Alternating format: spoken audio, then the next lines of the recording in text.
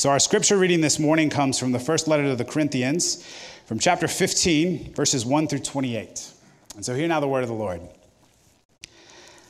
Now I would remind you, brothers, of the gospel I preached to you, which I received, in which you stand, and by which you are being saved, if you hold fast to the word I preached to you, unless you believed in vain.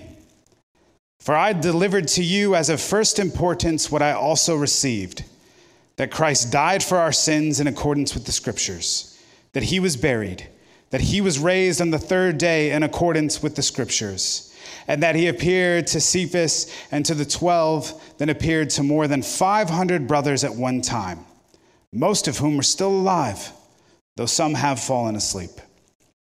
Then he appeared to James, then to all the apostles. Last of all, as to one untimely born, he appeared also to me. For I am the least of the apostles, unworthy to be called an apostle because I persecuted the church of God. But by the grace of God, I am what I am, and his grace towards me was not in vain. On the contrary, I worked harder than any of them, though it was not I, but the grace of God that is with me. Whether then it was I or they, so we preach, and so you believed. Now, if Christ is proclaimed as raised from the dead, how can some of you say that there is no resurrection of the dead? But if there is no resurrection of the dead, then not even Christ has been raised. And if Christ has not been raised, then our preaching is in vain, and your faith is in vain.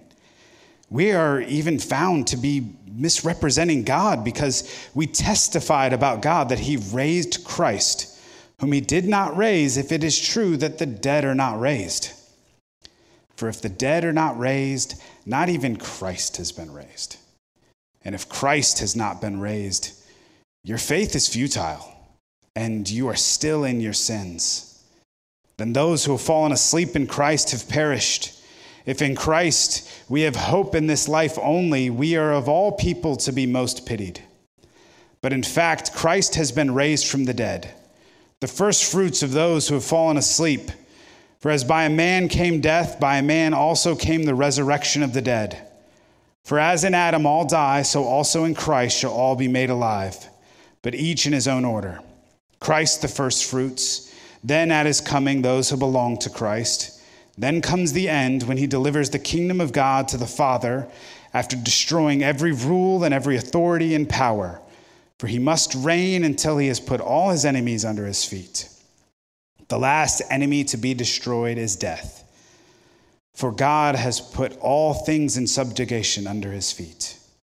But when it says all things are put in subjugation, it is plain that he is expected to put all things in subjugation under him. When all things are subjected to him, then the Son himself will also be subjected to him, who put all things in subjection under him, that God may be all in all. And this is the word of the Lord. Thanks be to God. Now this morning we have the privilege of hearing from Pastor Owen Lee.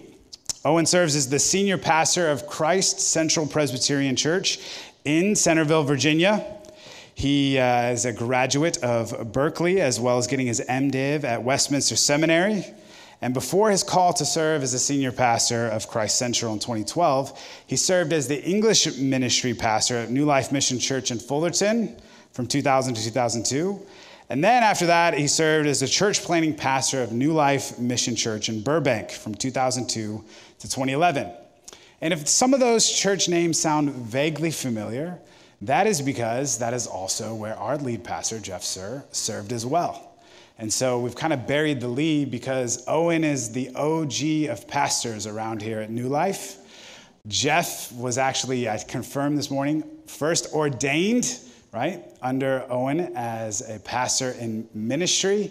And so I'm sure we can blame all of Jeff's success on Owen, and he takes credit for none of Jeff's failures. So with him this morning is his lovely wife, Margaret. They have 3 children together, Abby, Caleb, and Lizzie. And he also serves as the director for the Korean American Leadership Initiative as a ministry of mission to North America in our denomination. So please give a warm welcome to Owen Lee.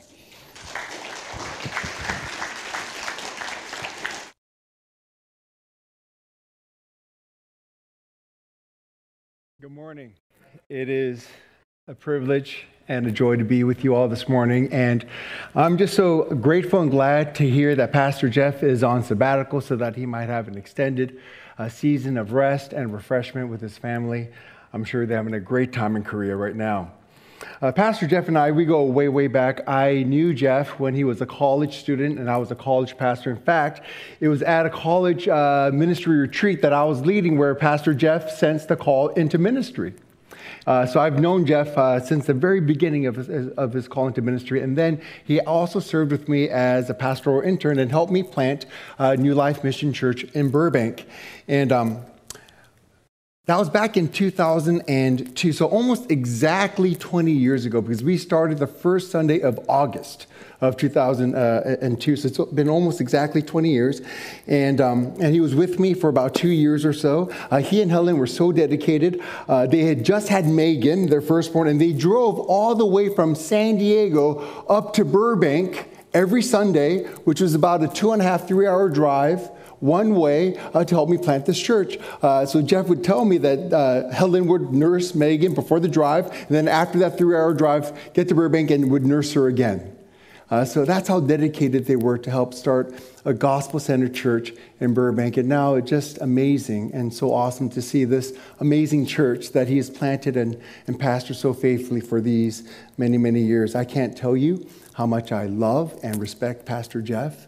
He's a gem, and you all are so blessed to have him and Helen serve you as a pastoral couple here. So please treat them well. So a few years ago, or a few months ago, I went to the Vincent van Gogh exhibit in DC, the Immersive Experience. I believe that exhibit is here in LA now. I'm not much of an art guy. I'm more of a sports guy. Recently, during COVID, I picked up golf, and I got the bug pretty bad, so I love golf. But I love my wife, and so I went with her to look at some pictures or paintings. And I learned a few things at that exhibit. First, I learned that Van Gogh created a lot of art. He was not only an artistic genius, but he was incredibly prolific. He only worked for about 10 years, but he produced over 900 paintings and many more sketches and drawings, which means that he produced a new work about one every 36 hours. That's amazing. Second, I also learned that he got famous only after he died. His art was not celebrated or well-known or desired while he was alive. It was only after he died that he got famous. So he never knew how much the world would appreciate and revere his work. And third, I learned that he lived a very short life. He died at the age of 37 by suicide. He lived a very short life and a very sad life. And there was a quote by Van Gogh that was on the wall that struck me. And he said this: "Sadness will last forever." Now, I know that it feels that way sometimes, doesn't it? That sadness, especially if you're in the middle of it, will last forever. Now, I know that today is not Easter, but I want to talk about the resurrection of Jesus. I think as Christians, it's good for us to think often about the resurrection of Christ. And the resurrection of Jesus from the dead tells us that Van Gogh was wrong. It tells us that sadness will not last forever. You see, the message of the gospel tells us that Jesus not only rose from the dead, but that he will also return one day. And when Jesus returns, he will make all things right and all things new. You see, on that day, death will be swallowed up by life, and suffering will be swallowed up by glory, and sadness will be swallowed up by joy. You see, as Christians, we long for the day when Jesus will come again to renew and restore the whole world. As I get older, I can't tell you just how much more I begin to long for the resurrection, not only my own resurrection, but the resurrection of all things, when this broken and fallen world will become all that it was supposed to be. We read Paul's letter to 1 Corinthians chapter 15. And in this chapter, the Apostle Paul wrote about the resurrection and its meaning and its implications. And here's a simple outline of my sermon today. 3 points. First, the historicity of the resurrection of Jesus. Second, the necessity of the resurrection of Jesus. And third, the hope of our own resurrection, which is guaranteed by the resurrection of Jesus. So let's start with this first thought, the historicity of the resurrection of Jesus. Now, some people believe that Jesus is a mythical and legendary figure, that he did not really exist in human history, and that religious people made Jesus up and wrote legendary and moralistic tales about him so that they might control and oppress people. But it is an indisputable historical fact that a man named Jesus really lived and that he had a preaching and healing ministry in Israel about 2,000 years ago. And it is also an indisputable historical fact that this Jesus died by crucifixion during the time when Pontius Pilate was the Roman governor of Judea. And the day that this Jesus was put to death on a cross has been come to known as Good Friday. And he is the reason why there are hundreds of thousands of Christian churches around the world today, and those are indisputable historical facts. But what is disputed as historical fact is the resurrection of Jesus from the dead. Many people who believe that Jesus was a real historical figure still deny that the resurrection actually happened, and they try to provide some alternate theories to explain these resurrection legends which led to the rise of so many Christian churches. But there are also millions of people throughout human history and to this day who believe that the resurrection of Jesus actually happened, and those people are called Christians. Now, there are two main evidences for the resurrection of Jesus, both of which are themselves historical facts. The first evidence is the empty tomb. You see, on the first Easter Sunday morning, 3 days after his death, some women went to the tomb of Jesus to anoint his body. They expected to find the dead body of Jesus there, to anoint it with oil and spices. But the body of Jesus was not there. The tomb was empty. And the women also claimed that angels were at the empty tomb and that the angels had told them that Jesus is not there because he has risen from the dead. The second evidence is the eyewitness testimony of hundreds of people. There were hundreds of people who publicly testified that they had seen the resurrected Jesus with their own eyes. Verses 5 and 6 of our text tells us that Jesus appeared to all the disciples and then to more than 500 people at one time. Hundreds of people claimed to see the resurrected Jesus in multiple locations and on multiple occasions over a period of 40 days. Now, the reason why Christians believe that the resurrection of Jesus actually happened is because we believe that there is good evidence to believe that it really did happen. We believe that the resurrection of Jesus is a historical fact, just as we believe many other historical facts. Here are some other historical facts that I believe. I believe that Van Gogh was a real person and that he died in 1890. I believe that Titanic actually sunk in 1912. I believe that Neil Armstrong and Buzz Aldrin landed on the moon in 1969. As a Christian, I believe that the resurrection of Jesus is as much a historical fact as all those other historical facts that I believe. And I don't believe all those other historical facts because I was there to see it for myself. I wasn't there to see any of it. In fact, much of the stuff that I believe as historical facts, I was not there to see for myself. If I only believed the historical facts that I got to see for myself, I wouldn't believe a lot of historical facts. But I believe those are historical facts because I believe the people who were there as eyewitnesses and they wrote about it. In essence, isn't that what we all do? Isn't that what we all do when we believe any historical fact? We're believing the accounts that were left to us by others. And so I believe in the resurrection of Jesus because I believe the eyewitness testimony of hundreds of people and they left us their accounts. You see, as Christians, we know that dead people do not come back to life. We are not ignorant of science. We know that there is no coming back from the dead. but we also believe in a God who is able to raise the dead. In fact, if God were not able to raise the dead, he would not be God worth worshiping. As Christians, we believe that God did a rare, supernatural miracle when he raised his son Jesus from the dead. And that's why there is an empty tomb. And that's why there are hundreds of people who claim to see him alive after he was resurrected.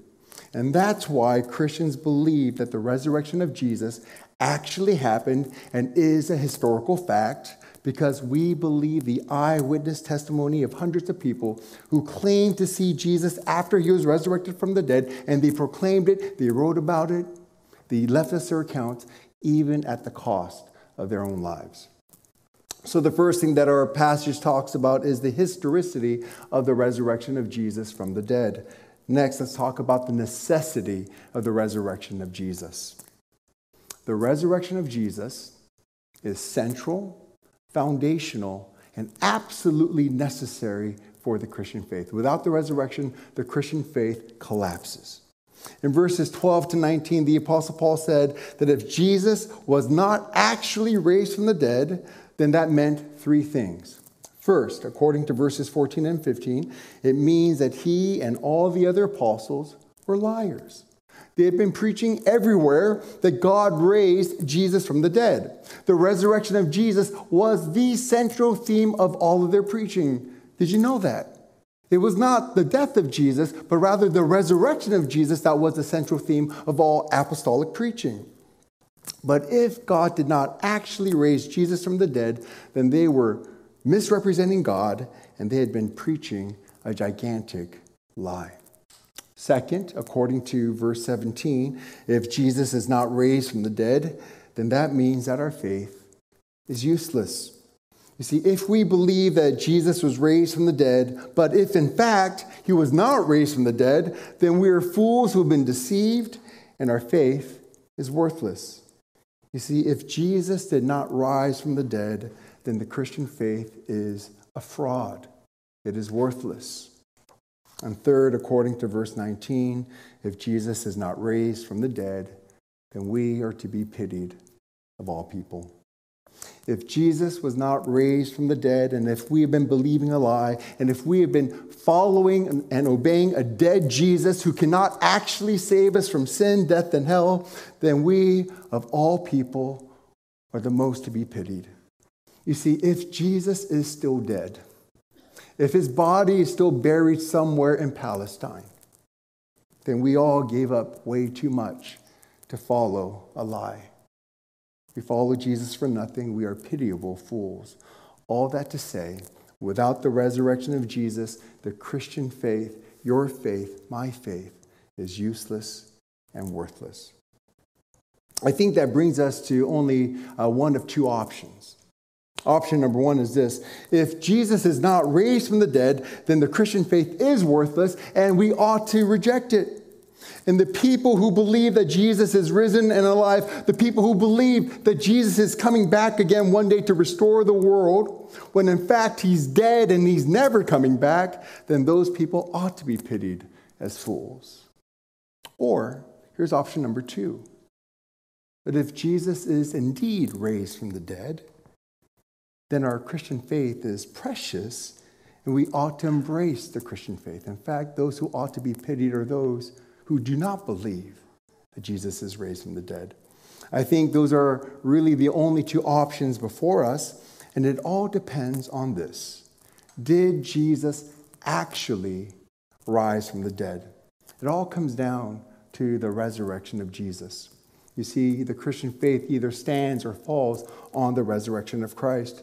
If Jesus is still dead, if his body is still buried somewhere on earth, then our Christian faith is worthless. We have all believed a lie, and who knows what happens after we die.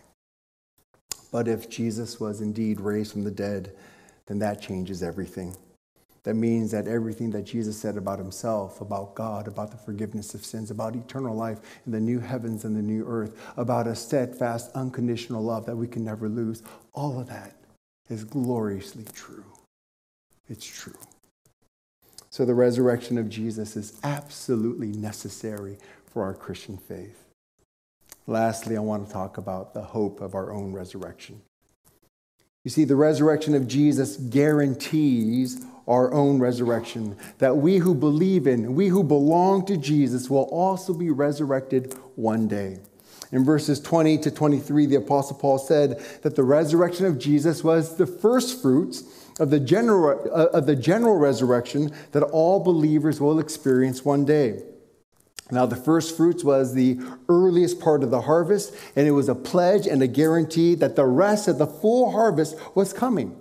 And the first fruits were also a sample and a preview of what the rest of the harvest would be like. You see, a farmer could tell what the rest of the harvest was going to be like by looking at and by tasting the first fruits. You see, if the first fruits were small and not very tasty, then he knew that the rest of the harvest would be small and not very tasty. But if the first fruits were healthy, plump, and delicious, then the rest of the harvest he knew would be healthy, plump, and delicious. So the first fruits were a sample and a preview of the rest of the harvest. And when the Apostle Paul called the resurrection of Jesus the first fruits of the resurrection of all believers, he was saying that the resurrection of Jesus was not only a pledge and a guarantee of our resurrection, but that it was also a preview of our resurrection. You see, one day we who belong to Jesus will be raised from the dead. And we will be raised with the same kind of body that Jesus was raised with. And according to verse 23, the resurrection of our bodies will happen on the day when Jesus comes again, on the day of his return. Now, there is a sad and a sobering truth that I think we all need to come to terms with. And that truth is this: all of us will die one day. Every single person in this room will face death one day. Not one of us will be able to escape it.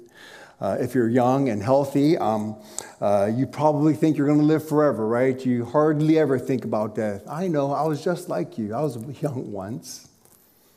But as you get older and as you start to attend more funerals than you do weddings, and as you feel your own body wearing down and breaking down, you will become quite convinced that death is inevitable for you as well. The church that I pastor in Virginia is getting older, and many of our members are burying their parents. I have officiated many funerals for the parents of our members. But before long, we will be burying not just the parents of our members, but we're going to be burying our members themselves, as many of them are now entering into their 60s. In the next 10, 15, 20 years, we will be burying more and more members of our church family. It is a sad and depressing thought. But already in the past 3 years, I've officiated far more funerals than I have weddings. Even my own stage of life is taking me there. But there is good news for us. The resurrection of Jesus guarantees that when we die, we will not stay dead. When Christians die, our spirits are immediately resurrected, and our resurrected spirits go to be with Jesus in heaven, but our bodies are buried in the ground. But on the day when Jesus returns, our dead bodies will be resurrected, just as Jesus' body was resurrected. And our resurrected bodies will be reunited with our resurrected spirits. And then in our resurrected bodies, we will live forever in a resurrected world, which the Bible calls the new heavens and the new earth. You see, the gospel says that the whole world, this whole world, the whole cosmos that we live in will be resurrected as well. Verse 24 says this: "Then comes the end, when Jesus delivers the kingdom to God the Father, and the last enemy to be destroyed is death." And in Romans chapter 8, verse 21, the Apostle Paul said this, that creation itself will be liberated from its bondage to decay and obtain the freedom of the glory of the children of God. I love this quote by Pastor Tim Keller on the restoration of the world. Let me read it for you. He writes, "All the effects of sin, all the decay of the world will be healed. Not only will there be physical liberation from disease, aging, and death, but there will be social liberation from poverty, war, racism, and crime that infest our world now, as well as psychological liberation from fear, guilt, shame, and despair that infect us now. The gospel says that the resurrected Jesus is also the returning Jesus. And one day when Jesus returns, he will fully restore this broken world. This broken and decaying world will be transformed into the new heavens and the new earth. And on that day, everything wrong will be made right and everything broken will be healed. On that day, there will be no more COVID, no more cancer, no more dementia, no more sickness. On that day, there will be no more wars, no more racism, no more violence, no more abuse, and no more injustice of any kind. On that day, there will be no more pain, no more crying, no more suffering, and no more death. And verse 26 says that the last enemy to be destroyed is death. You see, when Jesus returns, he will destroy death and all the effects of death, and he will heal everything. Every wound, every pain, every suffering, every injustice, and every sadness you have ever experienced and suffered in your life, God will heal everything. As the song goes, earth has no sorrow that heaven can't heal. Earth has no sorrow that God cannot heal. And verse 28 says that all of this will happen so that God may be all in all. You know, what makes the new heavens and the new earth so glorious is not just the absence of the bad things that make us sad, but also the presence of God, which makes us glad. What makes the new heavens and the new earth so wonderful is not only that there will be no more suffering, but also the God who loved us and the God who suffered for us, he will be there. And his presence will delight us and satisfy our souls. See, right now we have God by faith, but in heaven we will have God by sight. Right now we have God in part, but in heaven we will have God in fullness. This is what makes the new heavens and the new earth so glorious. Not only the absence of all the things that make us mad and sad, but more importantly, the presence of God himself, because he will make our hearts glad, truly, fully, and eternally glad. Glad in the ways that we long to be glad today, but we never are. I don't know about you, but sometimes it is moments after my highest highs and highest joys on earth that I am profoundly sad, because it just doesn't last very long. But one day, the joys and the delights and the contentment that you long for will be experienced, and it will be forever, and it will never diminish. That is what awaits us in heaven, because God awaits us in heaven. In heaven, God will be all in all, and we will know joy unspeakable. You know, I don't know your stories, but I know enough to know this, that a lot of you, if not all of you, are experiencing some sort of sadness right now. Some of us are sick with COVID and we can't be here in person, so you're watching online. Some of us have family members who are really sick, struggling with serious things like cancer or dementia. Some of us have aging and elderly parents, and we don't know how much more time we're going to have with them. Some of us have already buried our parents. Some of us, in my church back in Virginia, a younger man who I have discipled for years, he just lost his wife to cancer. She was only 45. She left behind 2 twin boys who are only now in 10th grade. Every time I think about my brother and just the sadness and the grief that I see in his face, I know that he wonders if his sadness will last forever. And some of us have experienced deep disappointments and hurts in our families, in our workplaces, and even in our relationships. Some of you have real painful relationships, either with your parents or with your children. There's alienation, there's estrangement, and there's pain. You see, the older we get and the longer we live in this broken world, the more reasons we will have for sadness. I know that I do. So was Van Gogh right? Will sadness last forever? Van Gogh was a brilliant artist, but he was wrong.